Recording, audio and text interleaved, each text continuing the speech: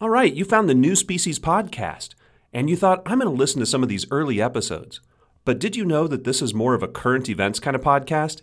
So I suggest you actually start with some of the later episodes, and then if you really want to, come back and listen to some of these early ones. Thanks for listening, and enjoy. New Species, the podcast where we talk to scientists about their discoveries of organisms that are new to science, but not necessarily new to nature. We talk to the authors of these studies to get behind-the-scenes stories, to talk about why these discoveries should matter to everyone, not just scientists, and to help people better understand the wonderful biodiversity of our planet.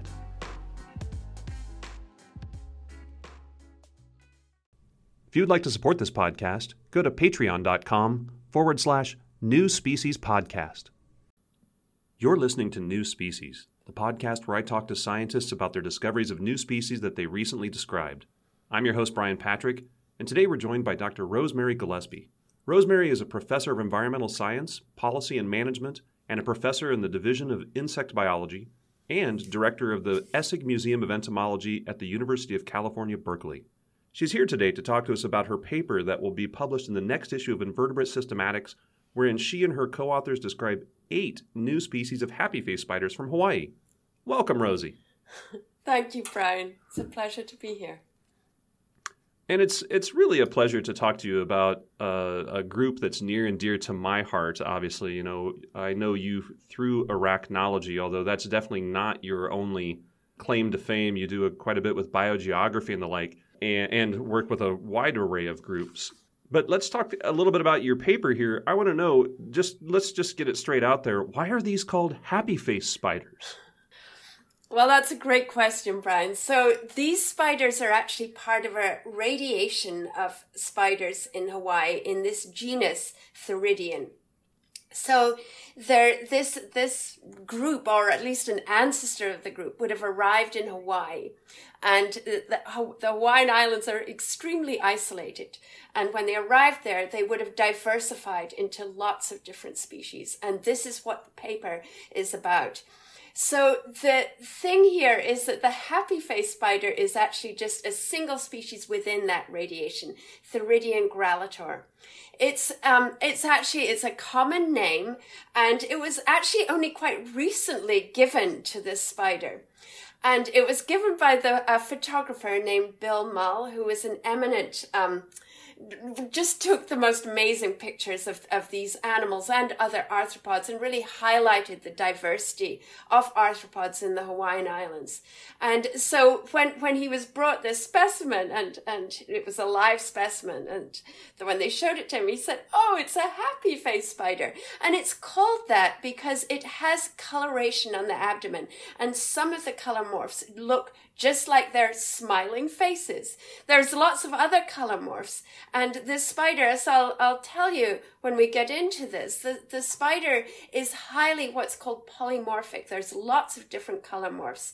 And they have this, every population has a lot of different color morphs, but several of them look just like their smiling little faces. Yeah, and just so we can clarify, so when you're talking about irradiation, we mean that you get a group that lands there and we get lots of species out of it, like an individual or a few individuals that get onto the island and they get lots of species out of it. And when we talk about the abdomen, we're talking about the back half of the spider. So if you just look at them from above, it's literally like the little happy face emoji that people put where there's 2 dots and a line that looks like the smiling mouth. It's truly incredible if you see this. And you're right, there is quite a bit of variation in the way these things look. So the question then is, let's paint people just a little bit more of a picture on these. The question is, like, how brightly colored are these, and actually how big are they? Because are this something you see, like, you know, the nightmares that people see with the enormous spiders, or are these really tiny, and are they really brightly colored, really dim? Well, so yes, when you see pictures of them, they're actually, you can see happy face spiders on the sides of the Hawaii U-Haul trucks. They look huge. And so when I've shown them actual happy face spiders, they always say, "Oh, it's so tiny." They're just about, the whole body going from the head to the bottom. It's about 4 millimeters for a fairly chunky female spider. And their legs about 2/10 of an inch, right? About 2/10 of an inch, is that right? Yes, about that. And so they've got long legs, And so they're somewhat bigger in their legginess, but they're not big spiders, but they're very pretty, very colorful. And so the happy face spider itself sits under leaves, and so it sits flat against the underside of a leaf. And what's really cool about that is that most of the color forms almost disappear against the underside of the leaf. So when you look from underneath, you hardly see anything. And this is their strategy, because it seems that the reason why there's so many different color forms is that they have predators. The predators are the Hawaiian honey creepers. These are really voracious little predators out there. And so the honey creepers peer under the leaves. And when they look under there, many of the color forms just disappear against the underside of the leaf. And so that they can't see them.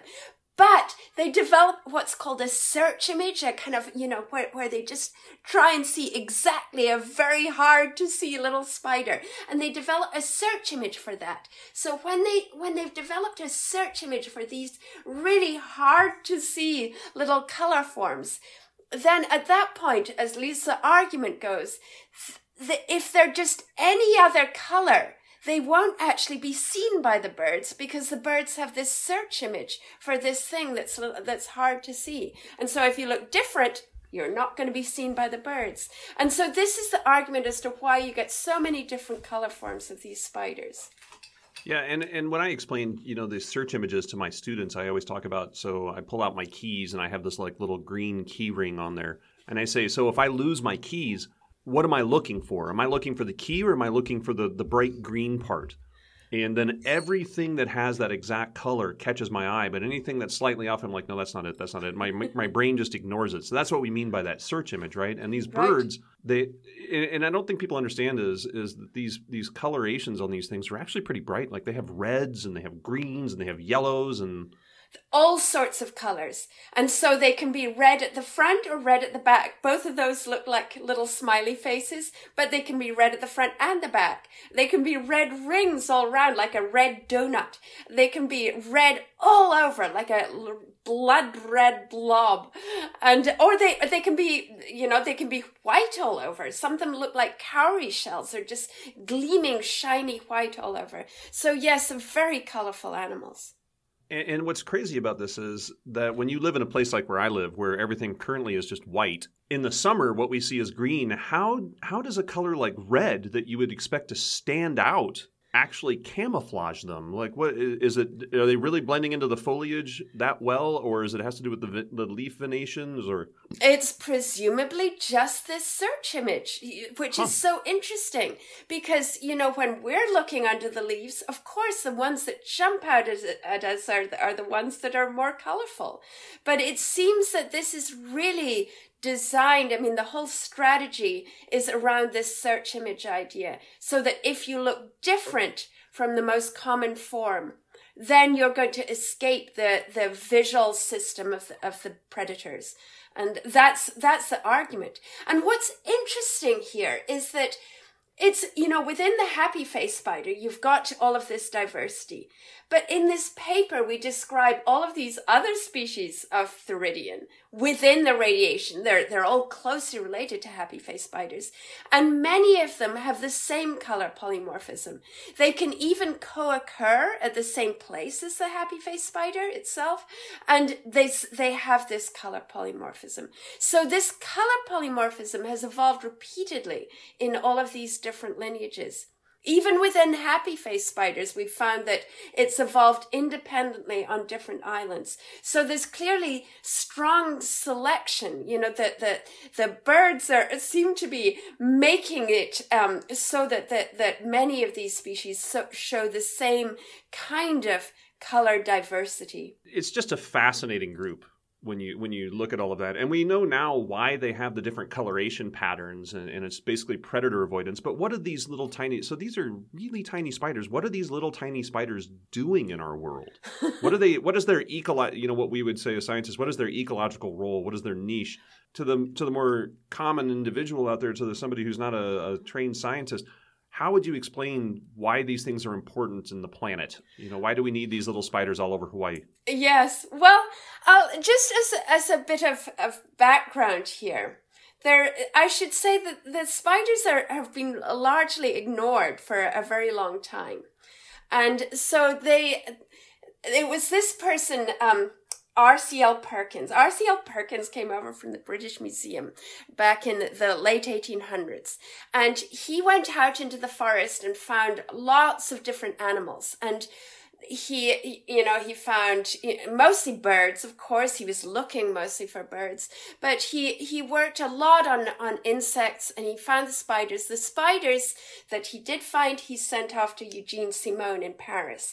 And Eugene Simon described a few species. And so this was the basis for our knowledge of the Theridion. Since then, so this is published back right at, 1900. Since then, there was pretty much nothing done on these spiders until Mikel Arnedo came over to Hawaii and joined me, because I was working in Hawaii at the time. And Mikel came over and saw that, there's something pretty extraordinary going on here. It's not just the happy face spider. There's all of this diversity of Theridion. And so he collected many of these animals. And so Mikel is senior author of the paper. Adria Belver, who's his student, is the first author of the paper. And so Adria was the one who separated out all of these multiple species into different entities and showed exactly what they are. So what these things are mostly, that they're similar to the happy face spider in that they're small. They're kind of 3 to 4 millimeters. Many of them are living in nooks and crannies in the side of branches and things like that. So not as much out in the open as the happy face spider. But in terms of what they do ecologically, they're living in these little webs there. You think of them, no one can see them, but the birds are after them, and they're actually a prominent part of the honey creeper diet. And so you can tell that, the birds have led to this selective pressure that's caused all this color polymorphism, the diversity of colors amongst the different individuals in a given species. And so we know that they play a key role in the diet of birds. And we know, from gut content analysis that they're a major component of the bird diet. And additionally they're predators, right? Because I don't think a lot of people know that Hawaiian Islands are fairly famous for a large diversity of fruit flies, among other things. And as I understand it, these spiders are actually major predators of some of those groups, right? Like the fruit flies and the like. Absolutely. Yes, they feed on Drosophila, on all sorts of little Hawaiian arthropods. Yes, so they themselves are major predators. And the Drosophila are the fruit flies we're talking about. That's another one where we've had another major radiation there, right. Just like with these spiders, where a few species become, or a few individuals become many, many species across the islands. Yes, absolutely. How did you decide that these were new species? You talked about Adria collecting them, and if they're really tiny and you have a lot of polymorphism, which means lots of different versions of the exact same thing, how do you differentiate the different species that you've described in here? So that's you described 8 new species. Yeah. You described 8 new species in addition to several other species that were already known or included in the paper. Totally. So actually it was Mikel Arnedo and others who've collected them. Adria himself has not actually been to Hawaii, although now he knows a lot about it. So Adria was looking at the somatic morphology, which means the actual form of the body, the structures of the body. And he was looking at the genitalia, which are the male and female parts of the spider, which dictate how well a male and a female can actually stick together when they mate. And so those features are really important in understanding the identity of a given species. And so they used those key lines of evidence, just the general morphology, the general structure, and the genitalic morphology. But they back this up with molecular data as well. Mikkel had already generated some molecular data when he was in Hawaii back in the 90s. And so we kind of knew also, we had that as just a little bit of additional information to tell us how discrete the different entities were.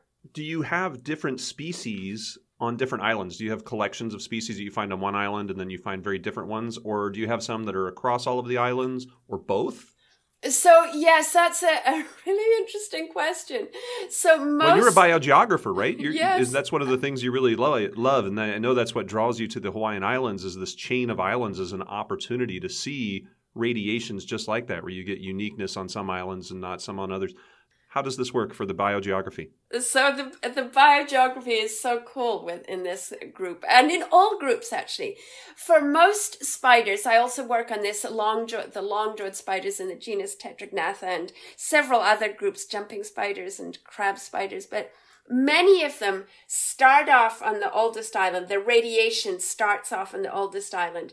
And so for many groups, they reached Hawaii when it was really just Kauai, just the oldest island was the only island there. And then as new islands appeared, they hopped down the island chain. So went from Kauai, and then Oahu appeared, they hopped over to Oahu, then Maui and the complex there appeared, and they hopped down there, and then Hawaii How do they get to an island in the middle of the ocean? Oh, that's a great question. Presumably, they ballooned there.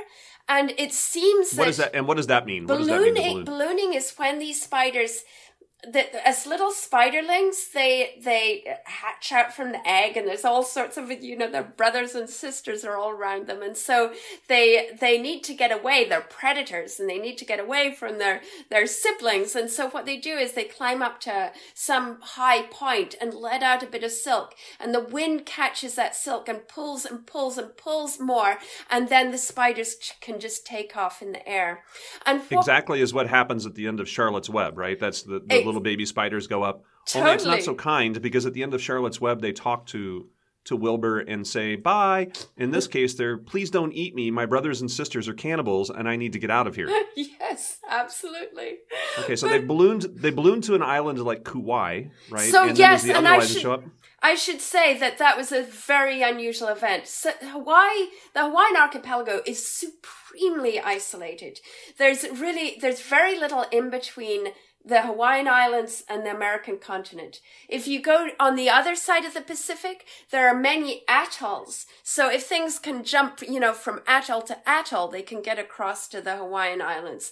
But if you're, a cool, high elevation animal, then really you're relying on ballooning, and you're relying often on storm trajectories to get out to these places. And so it's a very rare event whereby you can get out to these very remote islands. And so when this ancestral Theridion would have arrived in Kauai, or presumably, when it arrived there would have been a lot of ecological opportunity, because there weren't any other spiders around. Maybe the Tetragnatha was there, maybe the long-jawed spider was there, but very few other spiders. And so and they probably got there the same way, right? They probably got there. It seems that they did. And probably ballooning from the American continent, and arrived there and then diversified into all of these forms. And it seems that they've gone from one island to the next, but they tend to be endemic to a single island. Most of these animals are just found on a single island and not on any others. There are two exceptions. Theridion grallator, our friend the happy face spider, and Theridion malinum is another one that is found not on Kauai, but they're found on Oahu down to the youngest island. And so you say, well, are they moving more? Well, I had a postdoc with me, Peter Croucher, and what Pete was able to show was that if you look at populations of happy face spiders, they're incredibly distinct on each of the islands. So they're not moving between islands at all. They arrive there and they just, they do their happy face spider thing, but they stay very well differentiated from the older island. So yes, there's very strong endemism, which means that the uniqueness to a single island and to a single location even within an island. So many of these species are just found in, on a single island, and a single volcano within a single island, and a single place within the single volcano within the island. So very narrowly endemic. You have reminded me of one of the more influential papers that I remember reading when I was an undergraduate and 25 years ago or something, that had to do with dispersal of milkweed to one of the British Columbian islands from the mainland. And what they found was that the pappus, which is the little fuzzy part of it, actually got smaller once you got the island population established, because that's the thing that disperses it. And if you're on an island, if you blow away, there's a high probability you land in the water, and particularly salt water would be bad for, say, plants and spiders. Have you noticed that there's a lower incidence of ballooning or some change in the morphology based on what you would think the ancestral species were like, the species that were original populations for them might be? That's a very good point. So yes, it was actually Darwin that first talked about this, that when things got to islands, he was talking about beetles on the island of Madeira and saying, how many are flightless? And he argued that the ones that were flighted, if they were on this isolated island, if they were flighted, then what would happen is that, if they retain their dispersal ability, they get blown out to sea. And that is exactly what seems to be happening with the spiders. When the ones in Hawaii, as I said, the happy-faced spider is, and most of these species, they're endemic to tiny little areas. And so they don't move around. And so what it seems then is that they've got to these islands, and then their dispersal ability has much reduced. And the thing is, you would expect that, because spiders of all things, they've got a very active mode of dispersal. They deliberately go up onto a little twig and let out silk. But once they take off, they can't control it. And so there would be very strong selection just not to do that, because they're just going to be taken off into nowhere. And so there would be strong selection to reduce this kind of dispersal capacity. And what we mean by strong selection, just so people are aware, is that, you have, like, say, for example, there are tall people and there are short people. If you only allowed the short people to breed, you would eventually find that through several generations, you would only have shorter people. In this case, if you have lots of spiders that put off these long silk strands and start ballooning, the ones that didn't do that or didn't do it nearly as much would be more likely to stay on the island and breed. And so the ones that kind of have the genetic hardwire to do that more active ballooning probably landed in the water and died. Exactly. And so they were not added to the gene pool. Exactly. So yes, I would be remiss, and I truly mean this, I would be absolutely remiss if I did not ask you about the names that you picked for these 8 new species of spider. They immediately struck me. The one that I recognized immediately and understood what was going on was the last one you list in your abstract, and that's Sycorax. And I knew immediately, wait, these are names from The Tempest, from Shakespeare's The Tempest. How did you and your co-authors decide, like, we should name all of these after The Tempest? First, tell us what The Tempest is, just for people who may not be familiar with the play, in a very brief way. And then how did you decide then that that's good names for these spiders? Well, so we would really need Mikel Arnedo here to give this justice. But Mikel and Adria are both from Barcelona, and Mikel was very taken at the time when he was working in Hawaii. As I said, that was in the 90s. He was very taken by Shakespeare's play, The Tempest. In particular, the idea that Hawaii kind of conjures up the same idea of the Tempest. So the idea that it's a Shakespeare play taking place in a remote island where all the protagonists are isolated there, and they're stranded there, right? Right, they get stranded from a shipwreck. Yes, and so this is kind of this was the rationale for thinking, this would be an ideal kind of structure for naming these species. So the play really served as a way of framing the names for all of these species. So it gave it gave Mikkel and Adria, it gave them a common rationale for all of these new species.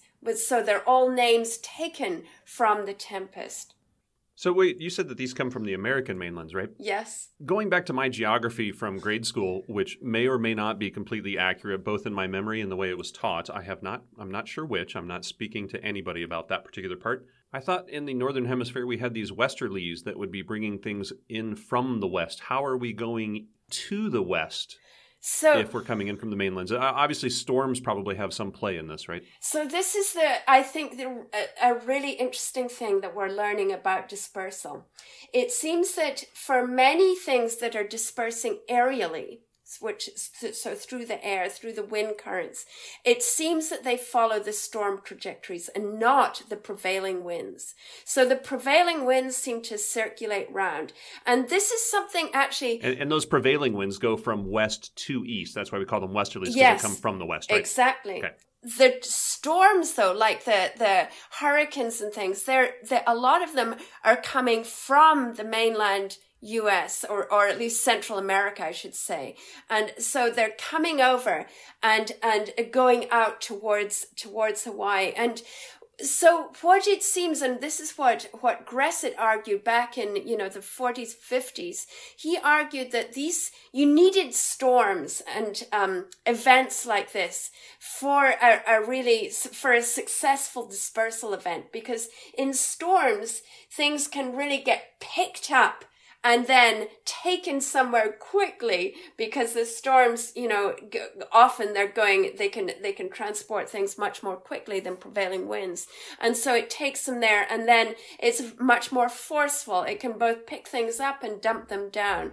And so pick up bigger things too, right? Yes, so, absolutely. We think of birds as being able to fly, but in high winds, they're just basically at the will of the wind. This is how we think that Darwin's finches ended up in the Galapagos. This is how we end up thinking that a lot of the birds that we find in the Hawaiian Islands got there have to do with these. Even though they can fly, when you're in those kind of winds, you're at the mercy of the storm itself.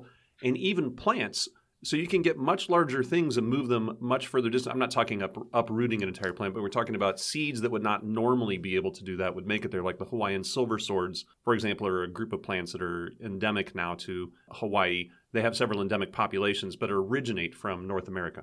Yes. And so for some of those, it seems that they came out via birds.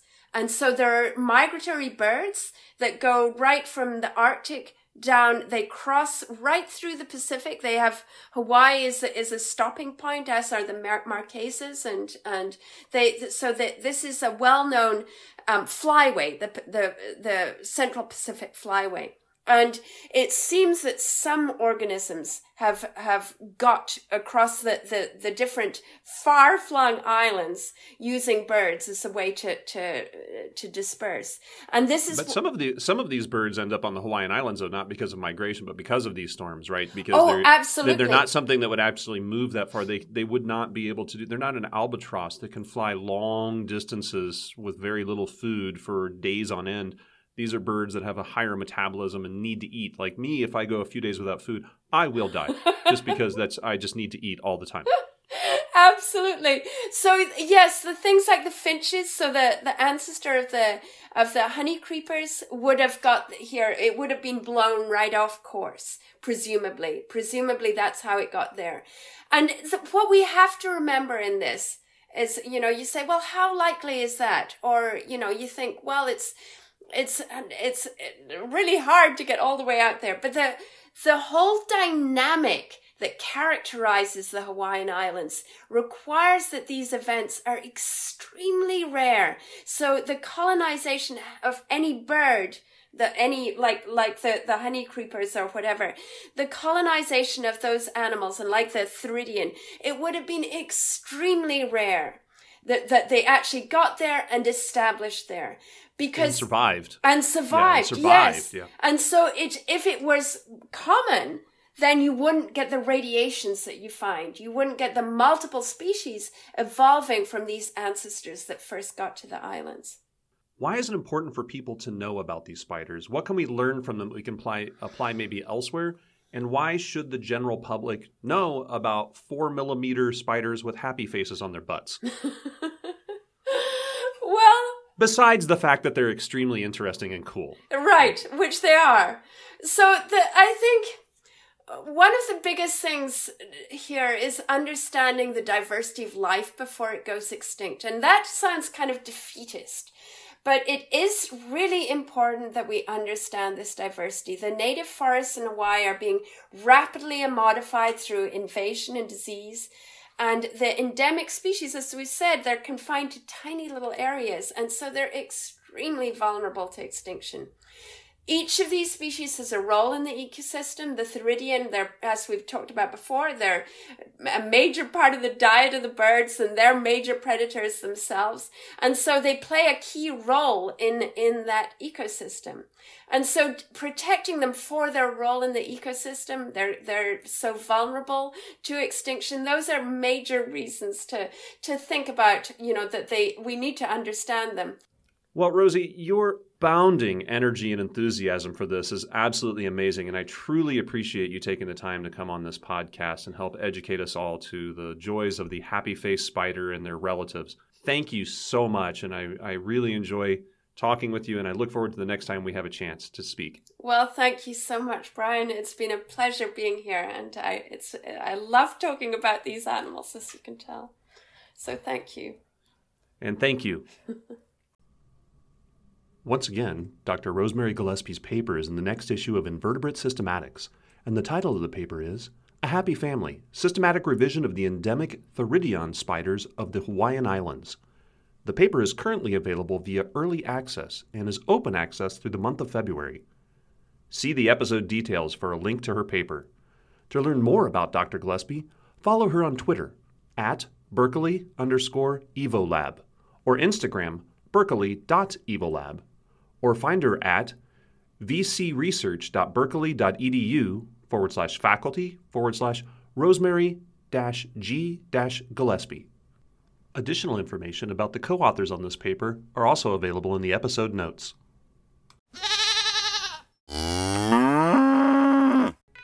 Be sure to follow New Species on Twitter at Podcast Species. And like the podcast on Facebook. That's facebook.com/New Species Podcast. And if you'd like to support this podcast, go to patreon.com/New Species Podcast.